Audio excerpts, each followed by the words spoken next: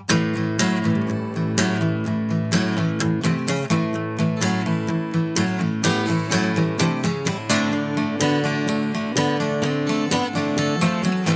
to Nashville Anthems, dissecting 80s and 90s country music. And many thanks to Carly and the Lovin' Mama for supplying the theme music for today's episode. On this podcast, we are trying to unravel the mystery of why 80s and 90s country music particularly works by closely examining the songs played on satellite radio's 80s and 90s country station, one at a time. Today, give me half a chance and I'll break down Steve Wariner's 1987 hit, Lynda. We are finally firmly in the 80s this week, and it's going to be fun. So, if you haven't already, I hope you'll pause this podcast right now and give Lynda a few close listens. And now let's get into it. First off, as always, let's give some credit where credit is due. Steve Wariner released Lynda, that's Lynda if you're keeping score at home, in 1987. It was included on his fifth studio album, It's a Crazy World. And as a single, it went to number 1 on the country charts. Now, Steve Wariner is a songwriter. He wrote his duet with Garth Brooks that we covered a few episodes ago, Long Neck Bottle, but he did not write Lynda. The songwriters on this one were Bill LaBounty and Pat McLaughlin, and the producer was Tony Brown. Okay, so now let's get into some key features of this song, Lynda, that, at least to my ear, make the song what it is. First one I want to get to is guitars, and more guitars. Now, the instrumentation on Lynda starts with bass and drums. They're playing a very steady rhythm, kind of in the background. More on all that in a moment.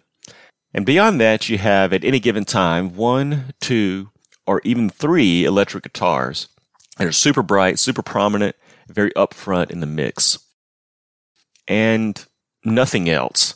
This is a rock band lineup.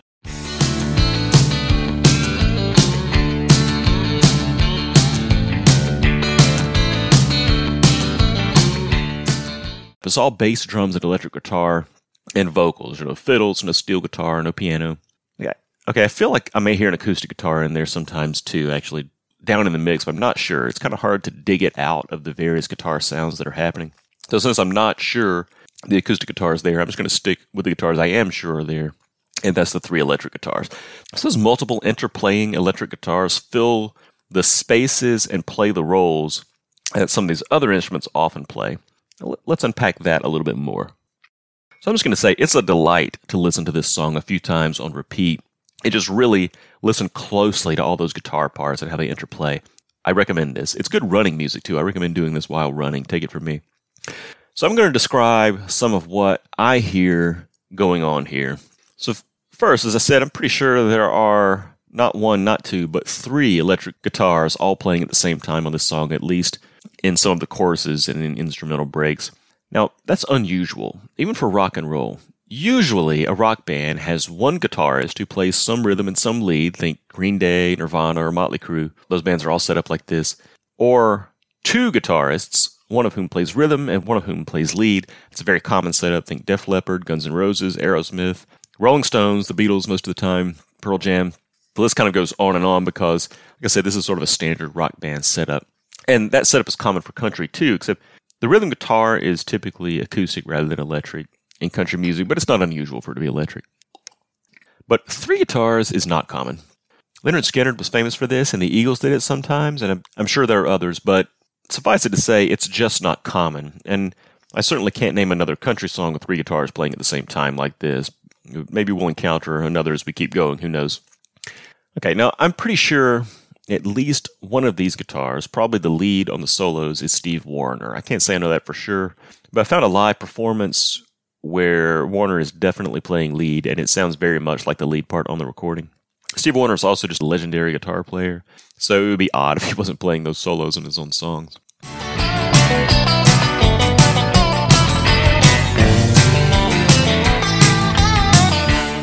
Your guess is as good as mine on the other 2 guitars, though. It may be Wariner himself, for all I know, or maybe a couple of studio pros. Maybe one's Wariner, one's a studio musician. Don't know. I just couldn't find those credits. So, what are all these guitars doing? This is a guitar song. The lyrics are pretty much set dressing. The bass and drums just making sure there's a framework for the guitars to play around in. But the guitars are absolutely what make this song. But as far as function, I'm hearing something like this. As I said, they're up to 3, and they're not that hard to untangle, really, if you're wearing headphones or earbuds, because they're panned separately. Anyway, in the first verse, there's just one guitar, and it's playing a fairly simple rhythm part on beats 2 and 4. It's called the backbeat. We'll talk more about that later. I woke up screaming this morning. I sat bolt upright in bed. And as I mentioned, pretty much every country song has a rhythm guitar. It's usually acoustic, but electric guitar, again, is not uncommon in country music. But I would say the strumming pattern here is pretty uncommon. When I think country rhythm guitar, I think of the lead vocalist just strumming down on 1, 2, 3, 4, and up on the upbeat of each beat. Just that back and forth, wrist and arm motion, always just letting it ring, and not really thinking much about the rhythm that he or she is playing, so that the singer can just concentrate more on the vocal performance. But what Wariner, or whoever's playing it, is doing on this rhythm part is something more like honky-tonk piano, where you kind of picture someone hitting 1 and 3 with the left hand and chording 2 and 4 on the right, kind of like this.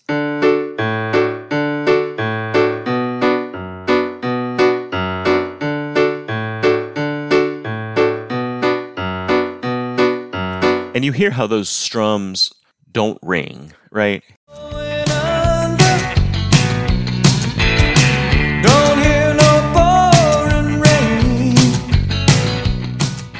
They're kind of choppy, they're clipped on the end. So it's really this super percussive rhythm guitar style playing this backbeat that really is the rhythmic life of the song. And we'll get more into that concept of the backbeat in a minute. But once the chorus starts in, we're up to 2 electric guitars. And I think I may hear an acoustic guitar also playing rhythm at this point, but it's hard to say.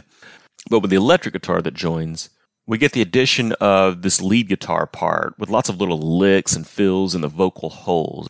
Lynda, do you want to dance? Lynda, give me half a chance. Lynda. It's similar to what we talked about Jimmy Olander doing with Diamond Rio. It's like And what the electric guitar was doing also in the song I'm Gonna Be Somebody. for miles around. When it seemed like And it's a role that we often get from fiddle on a song like this. You can almost hear that in your head, right? I don't see no ship going under. Don't hear no boat. The song is almost screaming for fiddle, but it never happens because this song is a guitar feature, pure and simple. Now, the second verse continues that backbeat rhythm guitar, and similar to the chorus, but more understated, it adds to it these super tasty licks, which again I think are probably courtesy of Wariner himself.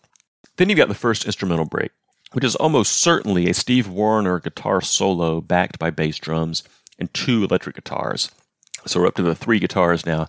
And in this case, it's that rhythm guitar backbeat that basically continues throughout the song, Wariner's solo, and a second, a little bit more down in the mix lead guitar that's playing licks in between Wariner's licks, just like it was filling gaps in the vocal part earlier. And the interplay between these guitars, especially those dual lead guitars, is really a sonic delight. The rhythm guitar is panned to the right, one of the lead guitars is panned to the left, and the other is kind of more panned to the middle. You can kind of close your eyes and see those guitars positioned around you like that, and just listen for that interplay, because it's awesome. It's a lot of fun.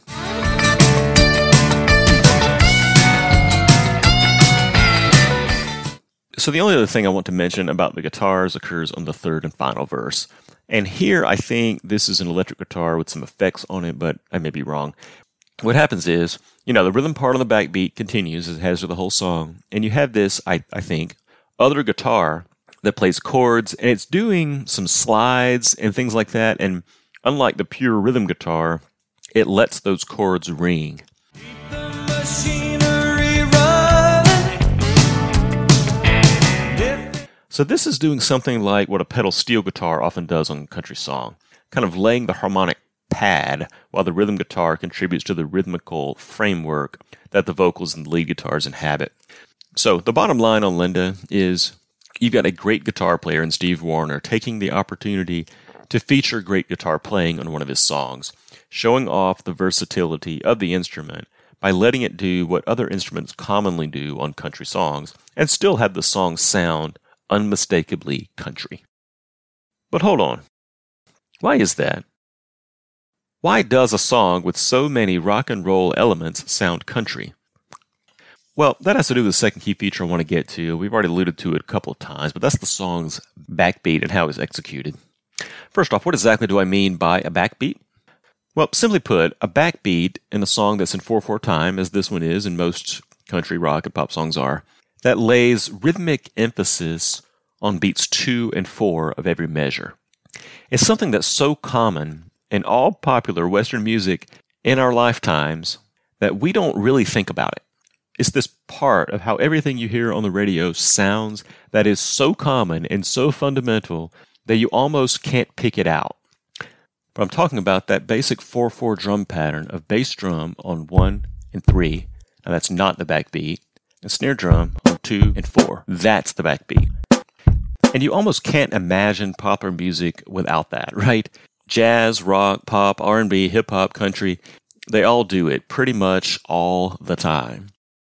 But classical music doesn't. In classical music, typically beats 1 and 3 are strong, and 2 and 4 are much weaker. And having a backbeat doesn't necessarily mean that beats 2 and 4 are as strong as 1 and 3. Those remain typically the strongest beats in any 4/4 measure. But it does mean that those beats get a rhythmic kick and punch, an emphasis that they didn't have for Bach.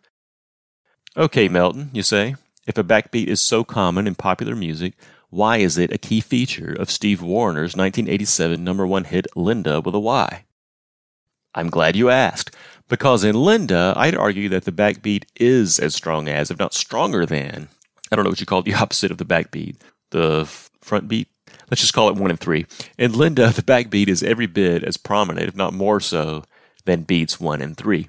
How does that work? Well, the snare hits on 2 and 4 on the backbeat, like it kind of always does, but it's on the light side. It's not really that strong of a backbeat on the snare. But that rhythm guitar part that we were talking so much about previously absolutely brings out the backbeat on this song. One, by being so ubiquitous in the song, but really more by how prominent it is in the mix. If it ever gets out of hand, You just don't hear rhythm guitar featured like this in music much, like you do on Lynda. It's loud and bright enough to cut through the lead guitar parts, and it just relentlessly dominates that right channel. So because it's such a dominant part of the track, that rhythmic pattern we talked about earlier is itself accentuated in a major way. So that's 1, 2, 3, 4, 1, 2, 3, 4, 1, 2, 3, 4, 1, 2, 3, 4, with that heavy backbeat. And it's really the rhythmic lifeblood of the song. It's like sitting in a rocking chair with someone behind you jerking you back every time you gently rock forward. That's the heavy backbeat of Lynda. The vocals contribute as well. Obviously, the vocal hook is Wariner's high tenor on that F sharp on Lynda. Not Lynda, right? But Lynda. 1, 2. Lynda, do you want to dance? Lynda. So, back to the question. Why does this sound like country and not rock and roll? Well, the first thing I would point to is something we talked about a lot in the first Diamond Rio episode. And that's the idea of twang. Twang is the country hallmark of bending and scooping pitches, common in country vocal and guitar parts. Now, notably, Steve Wariner's vocals are not twangy. He sings in a straight, pure, blue-eyed soul style. But the guitars sure are. The rhythm guitar is even twangy. That certain choppy bite it has on those backbeats, and it does some cool slides and things like that too. It's a rhythm part with a lot of personality, if not really attitude, like you might associate with rock and roll, especially in 1987. But the twang is really over the top on the lead guitar. It's the bendy Jimmy Olander Telecaster country style, and it's all over the lead guitar part. There's hardly a straight pitch in the bunch.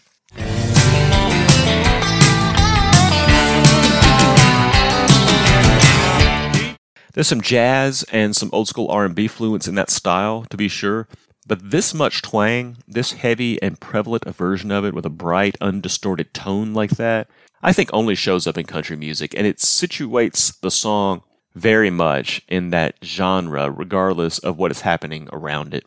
But there are things happening around it that contribute to the countryness of the song. And here I would point to the light, understated rhythm section, the bass guitar and drums, especially in contrast to the loud, assertive rhythm guitar part. So the bass part is a very straight, basic pattern, rocking back and forth between the root and fifth degree of each chord, same as the bass part in the left hand of the piano in The Devil Went Down to Georgia. This morning, so the bass emphasizes 1 and 3 by playing on 1 and 3, kind of a typical bass guitar thing, matching the bass drum.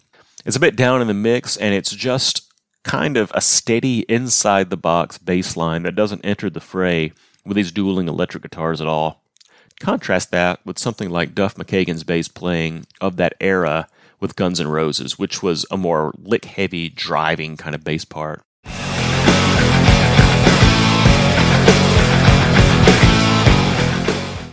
And the drums keep it simple too and light. The snare backbeat on this song is pretty unassuming, really. The drummer seems happy to let the rhythm guitar do that work.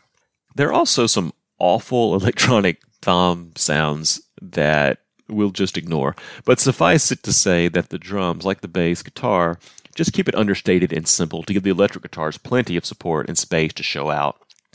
Again, contrast this to the rock and roll of the late 80s. Think Steven Adler's drumming on those same Guns N' Roses tracks. His style was lively, it was driving, it was groovy, and the style on Lynda is really none of those things. So between the twangy guitars and understated rhythm sections staying out of those guitars' way, you've got yourself a fun little 80s country song and a nice country guitar showcase that's right in Steve Wariner's wheelhouse. Now, we only talked about 2 key features because they're just so dominant in this song, the guitars and the backbeat. But there's more noteworthy stuff going on here that we didn't really talk about. So I'm going to introduce a new element in Nashville Anthems. I don't know how often we'll return to this, but it seemed appropriate here for some reason. We're going to do honorable mention. So first honorable mention goes to the lyrics. I mentioned they're really just set dressing to hold this instrumental guitar feature together somehow, and I think that's true, but there's nothing wrong with these lyrics. They're simple, they're fun, and we're left only to speculate on what Lynda Carter thought about that last verse. Now, the other honorable mention is how obviously influential this song was on popular country artists who came shortly hereafter, and I'm specifically thinking about Brad Paisley and Vince Gill here. Realizing that Brad Paisley is really more of an aughties figure, such that Wariner's influence here kind of leapfrogged the 90s to get to him, but the way the guitars function on Lynda sounds very much like the way they function on Brad Paisley records that would come later. I know that Paisley is explicit about Wariner's influence on at least one song, but after hearing this, he doesn't really have to be. Listen to Lynda and listen to anything where Brad Paisley is playing guitar, and you won't be able to unhear the connection.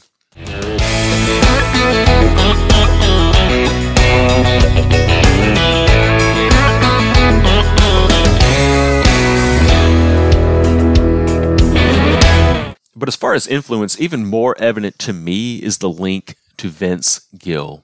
Now, I started to feel this a little when we were talking about the prevalence of male vocal twang in 80s and 90s country in a previous episode, and I had mentioned Gill and Wariner as notable exceptions to that.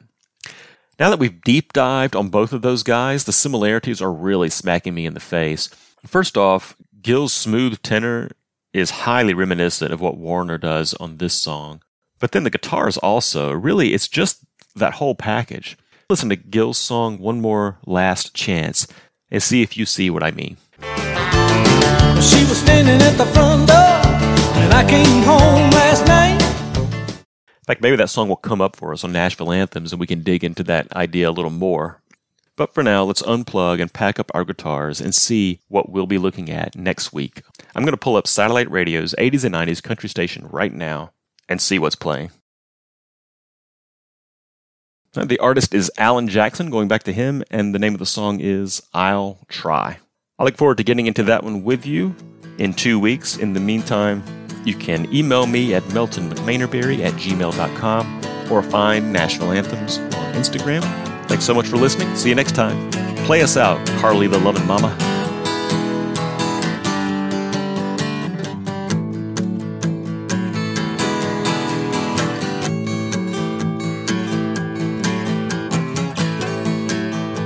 I gotta go. I think I hear lightning.